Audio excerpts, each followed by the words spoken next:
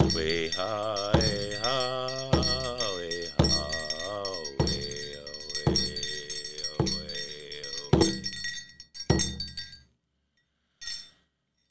way ha. We're middle of the Res Road. We're your hosts, Ricky and Alyssa. We're here to share the success stories of people who took the opportunity to join the trades and how these opportunities can be achieved by anyone looking for success. Our work may be seasonal, but our stories don't have to be. Become your own success story. Bonjour, Ginawa. Nano Gijik Indigenous Cause. Charles Smith Indigenous Kanamagu. Papashko Minute Gong Indunjig. Mirade Kea Gape Nitawigian. Gayabigo and Daima Papashko Minute Gong. Jigi Nishinabe Kwezi Biwashang. Minowagae Indayawag Niwen Abenujiag. Akina Indabenujiag. Udayanawan Inu Denishinabu Nakazuanan. Miwe Pitain Dagwak. Minowagae Miu Gape Kanaman Gape Gikinu Maui Wading Ingu Niche Amag Jeji Gugojamagua Ingu Wiawa Kage Jig Juria Koad Inu in the Benujiaman Chiapitain Dagwak Ayamawad Akinawia Udanishanaba Winnakazuan and Miu Bimu Winnagowad Udanishanaba Winnakazuan and Gijanishanaba Minanig. I'll translate that. I wanted to introduce myself in Ojibwe first, kind of get my bearings. My Ojibwe name is Nano Gijik, but people know me as Charles Smith in English. But at work, in the Ojibwe-speaking communities, everybody knows my Ojibwe name, Nano. They always go by Nano. In my phones, when I am in my phone, Facebook, wherever, I'll put everybody's Ojibwe names in my phone. Just it's just a good practice for me to always know somebody's Ojibwe name. Like Joel, he's under Majimago Ninjins. In Ojibwe, that it's a crude nickname in Ojibwe, but it's kind of funny for those who speak Ojibwe out there or who understand Ojibwe. If you know, they might get a chuckle out of that one, but I'm not going to translate for that name. Joel can translate that name if he wants to. But no, in my phone, Joel's under Zunge Goneash. His contact, but on Facebook he's under Majimago Ninjins. But almost everybody's under their Ojibwe names in my phone. It's just a good practice, just so that I always know. And then sometimes I forget people's English names. Sometimes it's really hard to recall that. And then in Ojibwe, I was saying where I'm from, because that's where all my knowledge comes from. Anything that I might know. That's where it comes from. Papashkomanitig, the place of the Bald Island. Really proud of that place. Really proud of where I come from. Always rep it. I'm never afraid to say that I'm from Papashkomanitig, the place of the Bald Island, Fond du Lac. Wherever I go, I tell people, this is where I'm from. Those are my people. Those are where I have built connections in the community, worked in the community, and really strive to belong there and represent that place to the best of my capabilities. Then I said in Ojibwe that I have 4 children, and I'm not sure if the 4th one has been named yet, but my 3 kids, my oldest 3 kids, they all have Ojibwe names, And that's really important to us as Ojibwe people to make sure that our kids are named. I didn't get named until I was 18. Then I went into a sweat lodge and I got another name. That's where I got the name Nano Gizik from, when I went in the sweat. The old man gave me that Ojibwe name, and it kind of changed my life. Really helped. But the elders always say that you know, when we get an Ojibwe name, and I was saying this in Ojibwe, that's what carries us forward. That's what takes good care of us as the Anishinaabe people. It will take good care of us. And that's where we get everything that we need in our lives to keep moving. I kind of want to know, how did you learn Ojibwe? That's a good question. Well,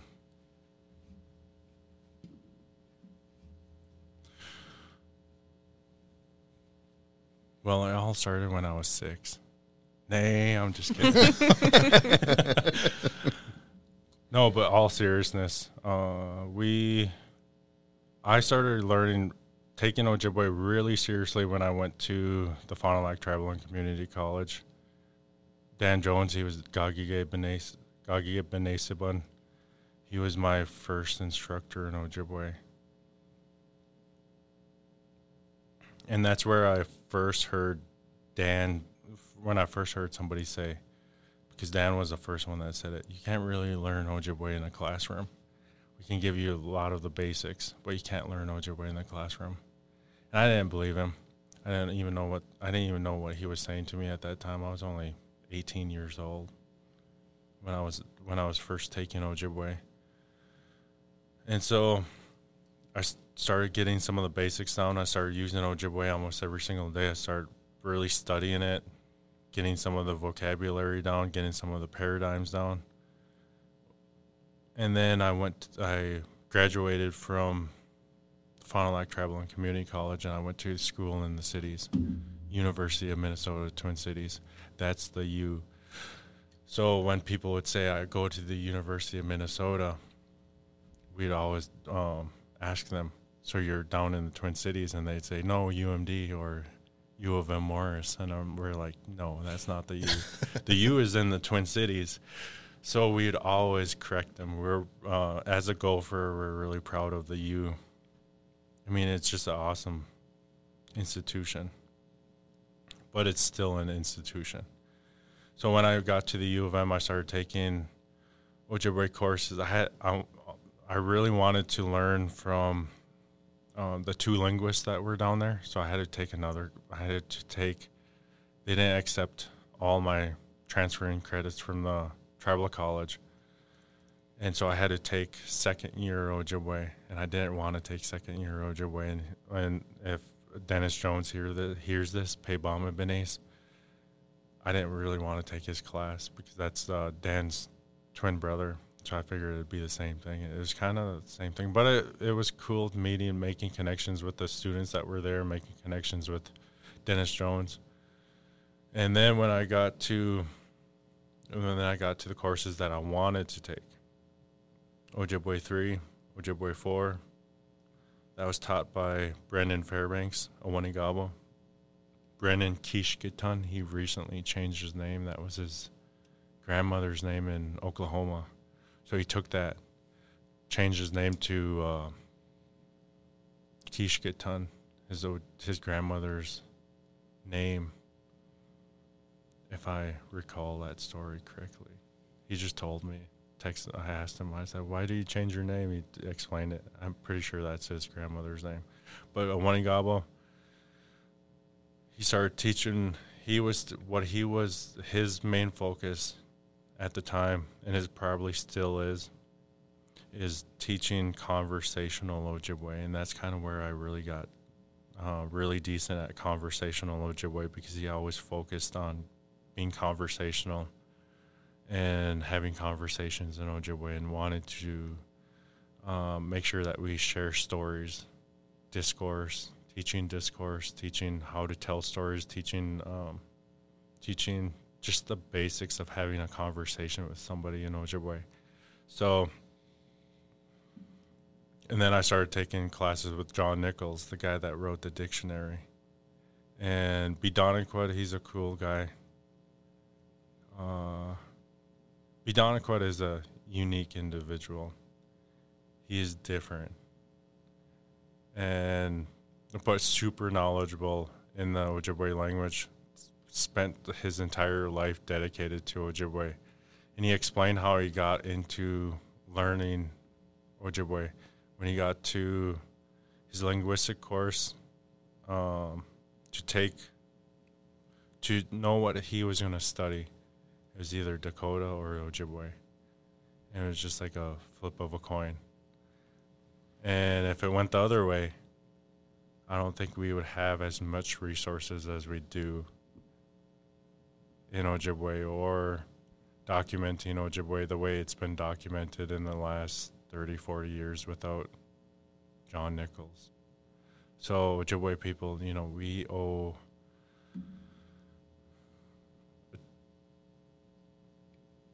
we don't owe anything to John as Ojibwe people, but we should be, express some gratitude for what he's done.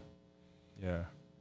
I don't know about grateful either, but express some gratitude of having that guy just by chance being able to say, I'm going to study Ojibwe, meet the elders in Mille Lacs, and then the rest is history. We're here. We're documenting Ojibwe on a daily basis all over Ojibwe country now, and documenting Ojibwe speaking elders and teaching the Ojibwe language in the double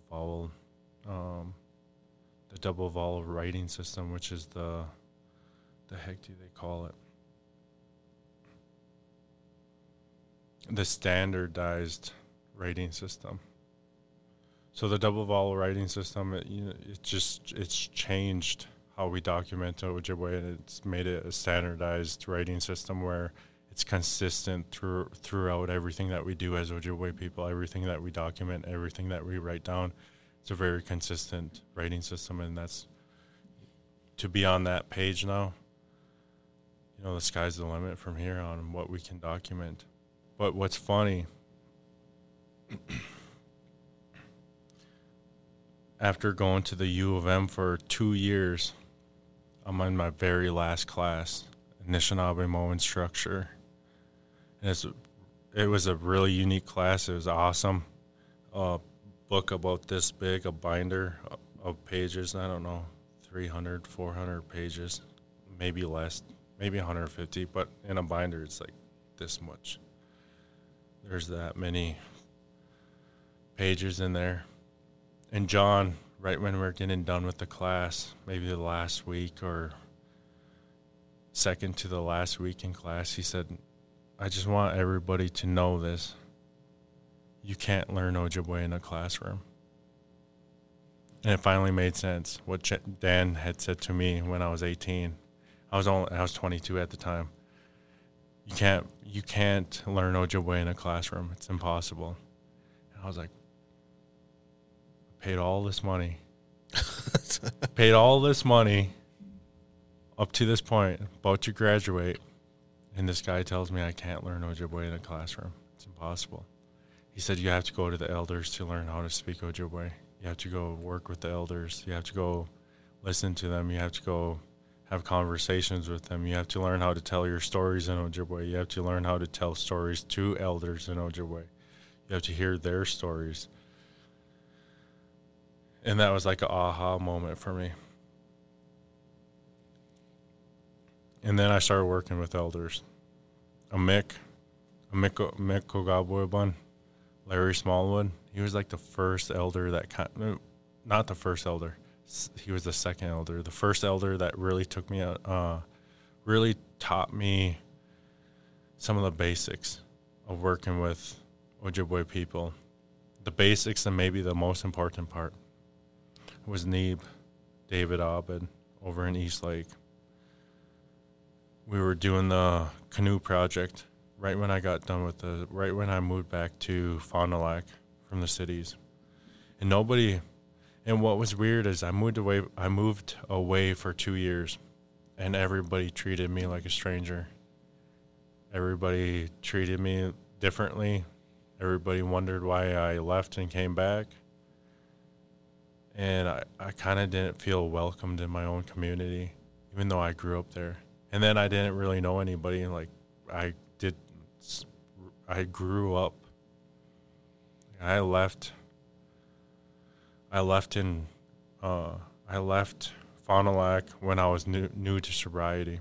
I didn't know the people that I hung around in Fond du Lac, probably weren't some of the healthiest people, but some of them were really healthy, the way they were living. But then when I came back, it was a struggle to be back into the community. So when I was working with Neeb, I had another aha moment.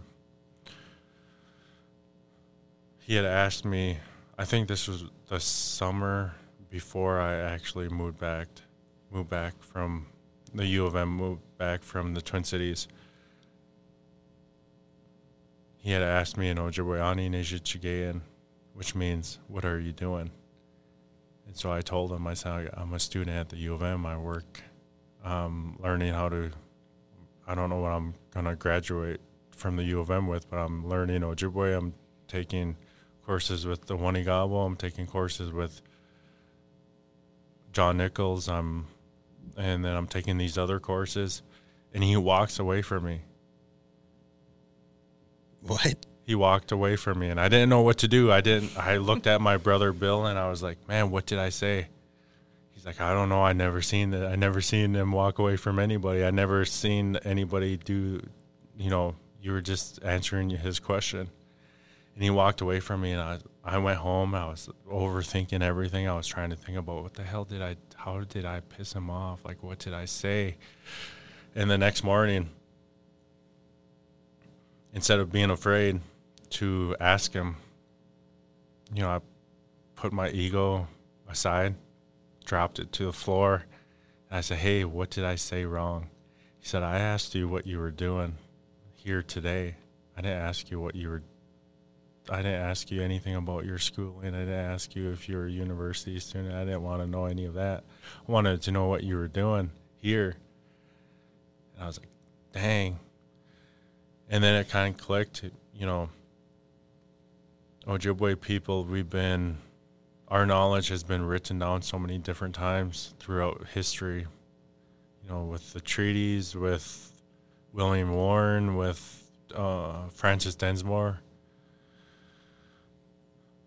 The researchers will go into Ojibwe-speaking communities or into communities that have retained their knowledge and their culture, and will ask them questions and document and write their books and get published and get all the credit for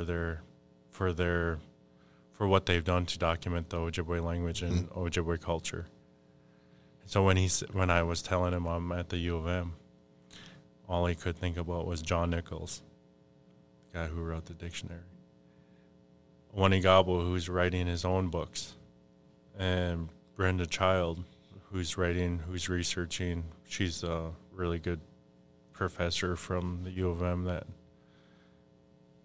that documents and researches. She's from Red Lake. She documents and researches different things. She just did a jingle dress exhibition, and she wrote a book about the jingle dress 3 years ago to mark the centennial celebration of having the jingle dress in Ojibwe communities.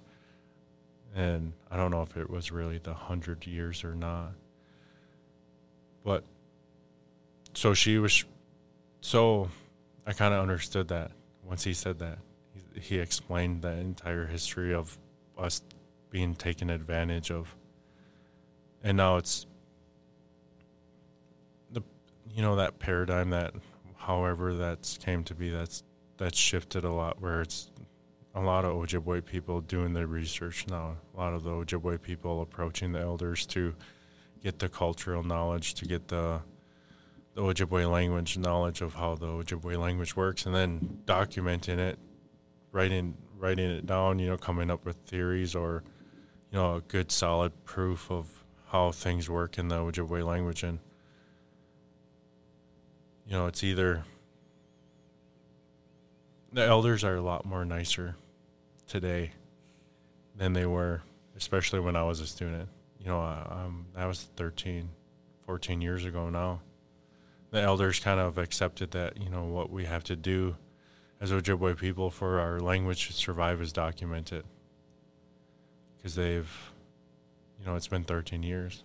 I've known all these guys. We've lost a lot of elders that really have believed that the most important thing that we could do for Ojibwe people and for all our people and the Ojibwe language is documented so that we have it for the future. So, but there are some growing pains. For me, there's a lot of humility, I don't know, I've shared that experience with people. And the people ask me, just like you said before we started recording anything, be nice about it. Sometimes it wasn't nice for me. What I experienced, it wasn't nice for me. I got walked away from. I got chewed out by the elders. The elders were really stern with me when I first started learning Ojibwe language. Some of them wouldn't even open up. Some of them would stay silent. But it's always nice, especially when the elders or speakers come from Canada and they're walking around in the mall in Duluth, and they'll be speaking Ojibwe to each other, or if they say something about me, or if I'm going around somewhere and elders are talking Ojibwe and they might be talking crap about me or somebody else, be like, Anin ga kidoyan. What did you say? I'll just ask them in Ojibwe, what did you say? And they'll be surprised. They're like, man, he knew what I said. So, like today, there's so many good second language speakers that the elders have to watch what they say now, because it's no longer a secret now to a lot of us. If or they'll just talk crap and they know that. They know I know. But then I don't know. I don't share. I don't try to. It's always funny listening to them. They might be talking crap, but it's just whatever. It's not in any mean sense, but they might be. This person really thinks they're full of themselves. Yekenda Mukazo. I've been called that before, but others for sure have been called that, and the elders might really truly believe that. Gikena Mukazo in Ojibwe means a know-it-all. They pretend to know everything, and you don't ever want to be called like Gikena Mukazo. Abading ingi jama indana no kian and shnabe wigamagong. Mineshama gawad. We dano kima gal beja kiwenzi maji gwenea shinishinabu in a kazo. Mio and denewe magan. Gakichu and angonjaba. Minashama ga pinagayanema nishinabu wigamagong. Ingi wabama kiwenzi and nanama dabadema. Uduji be a gay wigamu. Uduji be a gay wigamu goosing. Midashama gaji gwejimidao kwenzi. Wagunenge kenaman. Gia named Midashama gaji nakwetog ho kwenzi. Going egu and get canazine. Wa gig kandas and gig. Thinking about how humble we have to be as an Ojibwe person, and as you start learning more about the language and more about the culture. We never just say that it's hard you can ask any elder, hey, what do you know? Or tell me what you know about this. It's probably culturally inappropriate to ask questions like that to Ojibwe people, because we're really humble in what we might understand about something, because we might, in all reality, we might only understand like this much about our culture, about our language, about everything that we were given as Ojibwe people. And in Ojibwe, I was sharing there, I said one time I went to work because I was thinking about Gekana Mukazo, being a know-it-all. One time I was going to work, and I used to work with an old man named Majigo Neash. He's not that old. He's still pretty agile, and he goes around and does sugar bush, skiing, all types of different things. He's really fit and still does a whole ton of stuff for going all over. He's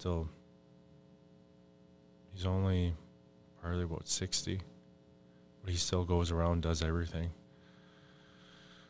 I was going to work one day, went into the cultural center, and I seen Maji sitting in his office, and he said, "Wegoninga Kanaman, what do you know?" And I was like, man, I was thinking to myself, and it was at an awkward time in my life, and recently just ended a 10-year relationship and trying to get back up on my feet. No, this was even before that. Even before all that, he had asked me that. And so I was thinking about it. Man, I don't really know shit, except learning how to write all this, doing the, what we do at work, documenting in Ojibwe. I need him because I could write as much Ojibwe as I can. It might not be the same as how the elders say it.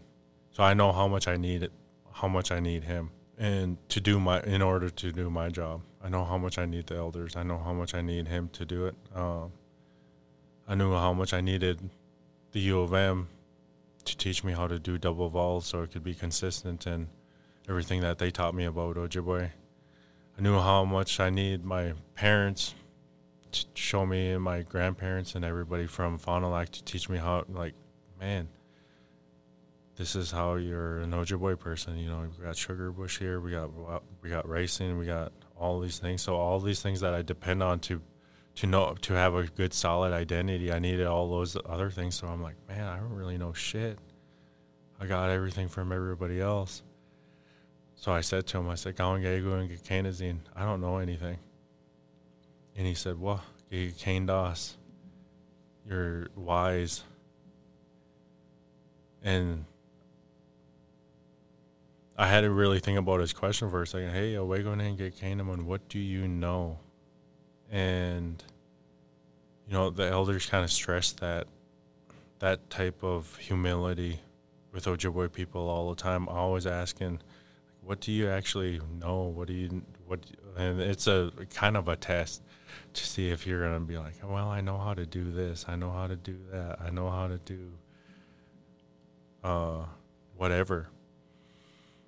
And so always having humility in everything that we do as Ojibwe people, that's really important. And that's kind of something that the elders always stress about and always work with us about. So, I'm just happy, I had that experience, that hard learning experience with Neeb.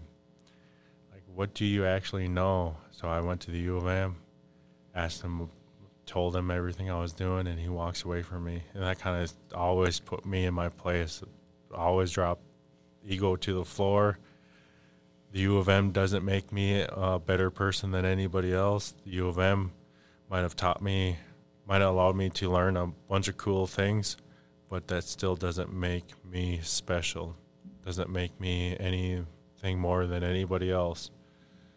Having my own sobriety, having as much sobriety as I have, doesn't make me better than anybody else.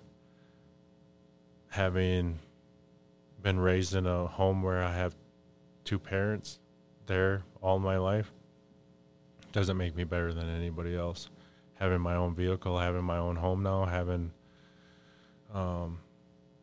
all these connections where people can have, where my kids benefit from having those connections, having their own Ojibwe names doesn't make me better than anybody else. So always being rooted in humility wherever we go. So I was thinking about it on the way here. I'm like, man, what? I just don't want to put my foot in the mouth here, sharing. But then at the same time, if I don't share, if I watch, another thing that they always say, on Guam is in, or no Ojibwe salutation, especially a farewell one. Or they might check you with it, on Guam is in. I met some Canadians this past weekend at the Ojibwe Language Symposium. I said, hey, how do you guys say see you later in Ojibwe? They're saying Bama P, and I'm like, well, I'm talking to this person on texting and phone call too. And, well, what should we say? 'Cause I'm from Minnesota. I speak my dialect. We say these things, or the way we say things down here. I know you guys say Bama P up there. We like to say Gigawabamin, or we say, and a lot of times we'll say Nagach, which just means later. Gigawabamin means I'll be seeing, I'll see you. Literally just means I'll see you. Bama P is not until later. That's what they like saying up there all the time. At work, we're in a habit of saying, we'll say Gigawabamin, because that's kind of like the norm. But if I'm talking if I say it, if I do an Ojibwe, if I say a farewell to our elders or any of my employees, I'll say on Guam is in, or I'll say Wayweni Sana, but on Guam is in. This old man, again, Maji, he's not really that old. Let's just say Gijay Nabe, middle-aged man. I like to think of him as a middle-aged man more than old man, because he's still really spry.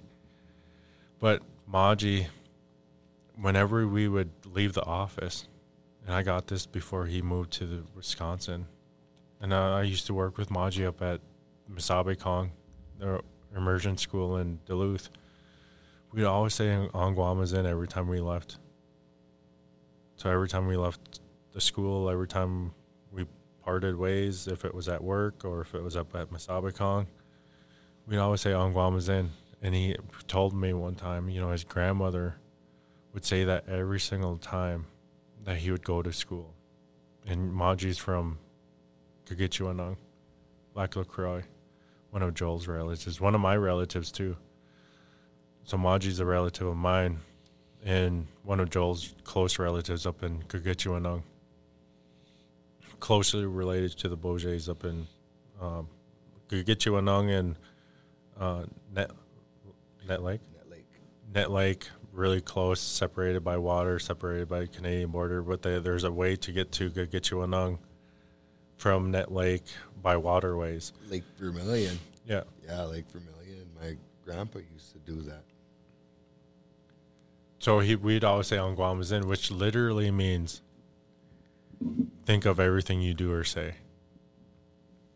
And so coming here today, I was thinking about that too. I'm like, man, I got Kongegu and Kanazine. I don't know anything on Guam is in.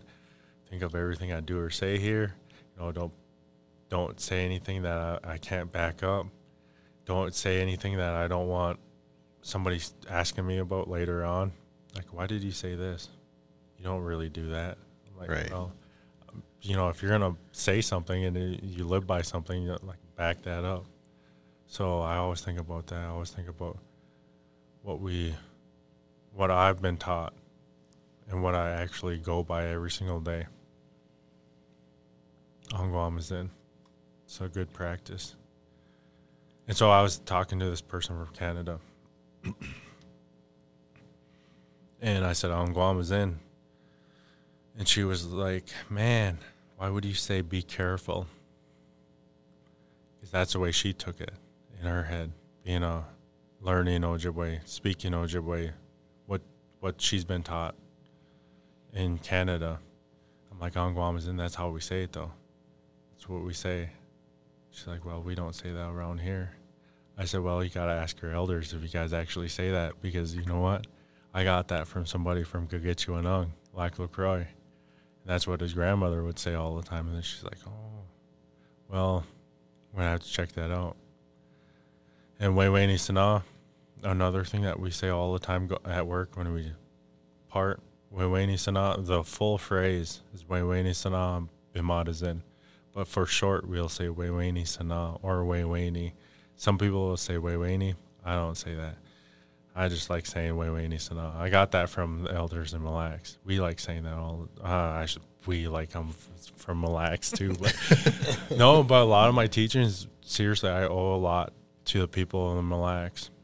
Those Panji Gabo, Jago Amikukweban, Miko Gaboeban, Larry Smallwood, Lee Staples, Opizani Gijik, Neeb, David Abed, just Marge Anderson. Just so many elders from Mille Lacs. I owe so much from what they've taught me. So I might say we, like I'm part of them, but part of everything that I've been given as an Ojibwe person is from Mille Lacs. So, and especially the elders down there, my elders that are from Mille Lacs, they took me under their wing, and so I built a good relationship up with Neeb. And then I met Mick, and Mick took me under his wing. And Mick became one of my best friends. Seriously, one of my best friends. When I still miss him. Yeah. I still think about him. He was like one of the first elders that would just text me randomly, "Hey, what's up?" One of the only elders, when we're all talking about him. He was one of the only elders that could talk, at the time, when people had flip phones. He was one of the only elders that could text somebody with one hand. And he would text me once in a while and he'd call me up. "Hey, what's up?" I was thinking every time he called me up, we were going to be doing a funeral. And he's like, "No, I'm just calling to see what's up. What are you doing? Ani Nene Kumaguk? What are you doing? What's happening? Ani Nejichigan."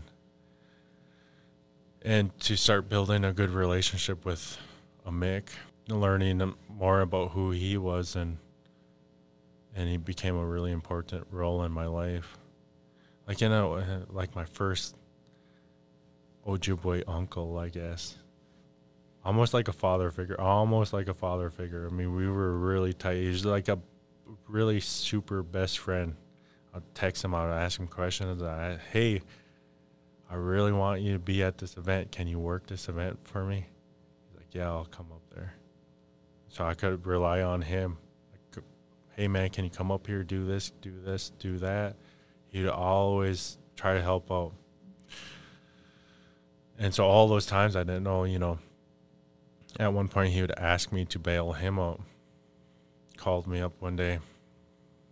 And I was his apprentice for 2-3 years at this point. He was teaching me how to do the Ojibwe funeral. I was in Las Vegas, and he calls me up, and he said, "Hey, Kiwi Anishinaabe Maja Wena, do you want to do a funeral?" And I was like, "Man, I'm in Vegas right now." And I was like, "Well, I can check when we get back." I looked at my ticket. I'm arriving in Duluth at like 4 or 5. The funeral starts at 6 or 7. Yeah, I can do. I was doing the wakes for him all at this point. I did the entire wake. He didn't have to do the wakes anymore at this point because I was doing the tobacco talks. I was doing the legend that we tell on during the wake, and I was doing another speech that we do during the wakes. He's like, "I know you understand it. I know you know it." I was like, "Man, I don't know if I know it." He's like, I believe in you. Can I tell him that you'll do the funeral? And after pressuring me for about 5 minutes, I was like, all right, I'll do it. So I started thinking about I started thinking about the funeral, and I was drawing blanks, and I was like, man, I shouldn't have said yes. I shouldn't have said yes. And so I texted my friend. I said, hey, can you send me the funeral that was written, Lee Staples and Chado Gonzalez, Ombishki Benes and Obizana Gijik. I said, hey, look, look in that book and can you send me the pages of the funeral just via pictures, via iPhone? And they said, yeah. So I got the funeral and I looked at I didn't really look at that book ever. So to come to needing, being grateful that Obizan and Chado, they documented, wrote that funeral down, and I was looking at the funeral. I was like, well, Mick doesn't say this, cross this part out. He says it like this, cross this part out. I went through and wrote down the way Mick did the funerals, and I crossed out everything Mick doesn't say. Yeah. And then reinsert what Mick actually says. And that's kind of how I learned how to do the funeral. Is he put me on the spot. I adapted, I overcame, wrote down how Mick did it. And then after that, listening to Mick every single time that he did the funeral, I knew what he was saying. And I knew where he was at. I knew everything, not everything. I knew what was going on, everything that was going on during the service. So I could get ready, start moving chairs around, start preparing the food, whatever. So I kind of knew where he was going throughout the service, and I started understanding the funeral a little bit better. And so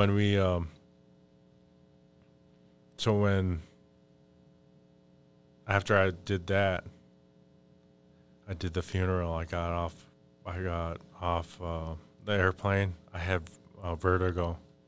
Everything was moving still. I walk into the gym, and I delivered my the wake, all the speeches for the wake, and the ground was everything was moving still. Felt like you're on a boat. Yeah, and it wasn't the best experience ever, and I was like, man, get done. Still stressing about the funeral, still reviewing everything that I wrote down, the way Mick had done the funerals. Stayed up until like 2 or 3 in the morning. Got up at 8 and went and did the first funeral that I ever done. And then I got done. Oh, and then what had happened to me, which was another humbling experience. Mike Dahl was helping me. My brother Bill, he was helping me. And we had the usual ladies that would help Mick. They were all there to support me. And I look up. It's like 10 o'clock, 9:45. I look up, and I see Marlene Stately. Marlene Stately is a well-respected elder from all over Ojibwe country, especially in Minnesota and Wisconsin. She's from Leech Lake. She's passed away now. I look up. I'm like, man, why the hell is Marlene Stately here? She was like 4 or 5 rows back, right on the end, right by the aisle. And Marlene's right there. I'm like, what do I do? I'm asking everybody. I'm like, why the hell is Marlene here? Why did she come? They're like, I don't know, go ask her. I'm like, why do I have to go ask her? Why can't one of you go ask her why she's here? Because there's no clear, connection, anything. It was my family. I was doing the funeral for my close cousin, Pam Diver. She had asked me to do a funeral for her husband, her late husband. And once Mick had said it was for Pam, I said, well, I can't say no to Pam, okay? That's kind of was what sealed that thing in there, is it was for Pam, and I couldn't say no to her because I respect her so much. I love that old lady so much, old lady. But I really do love Pam so much, and I couldn't say no. So I said, okay, I'll do it. And so I went up to Marlene Stately. I got up. I don't know. My friend Kathy, I'm trying to get her on the show. On her neck, she has a tattoo that says, "Do it with fear." And it's kind of something that I've always done too. So because if you do something with fear, if you're not afraid, or if you do it with fear, nobody can tell the difference. So I went up to Marlene knowing that full well that I'm scared. Why the hell? I'm like, hey, Ani dash wenjaya noma. Why are you here? I just asked her flat out. I said, why are you here? She said, I seen your name on the obituary. Spiritual advisor, the one that's sending that person off. I wanted to see who was doing the funeral, and I wanted to know if you're going to do it right. I was like, man. Yikes. So I get done with the funeral, and I go sit with her. And she said, well, you got him home. And I was like, yes. She said, she didn't correct me or anything. She didn't say, you should have said it this way. You could have said it this way. You forgot this. You forgot that. She said, you got him home. So after that, I was like, well, Marlene Stately said you got him home. And I was really, it kind of helped me out. It kind of, I don't know, it gave me a lot of hope that I could do that work. And then I was more nervous the next time that I got asked to do a funeral, because I wasn't asked to do the funeral. Mick was. So Mick said, hey, we got another funeral to do. He called me up a couple of weeks later. It was on Fond du Lac, and he asked me.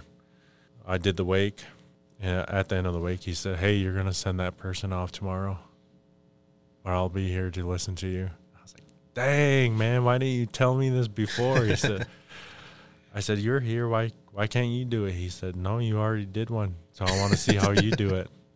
Next day, I was more nervous than having Marlene there because it was a Mick. And I got up there, did the funeral, and I sat back down. I was thinking, all right, just like how you do it. So I'm like, man, come on. Tell me something like Marlene did.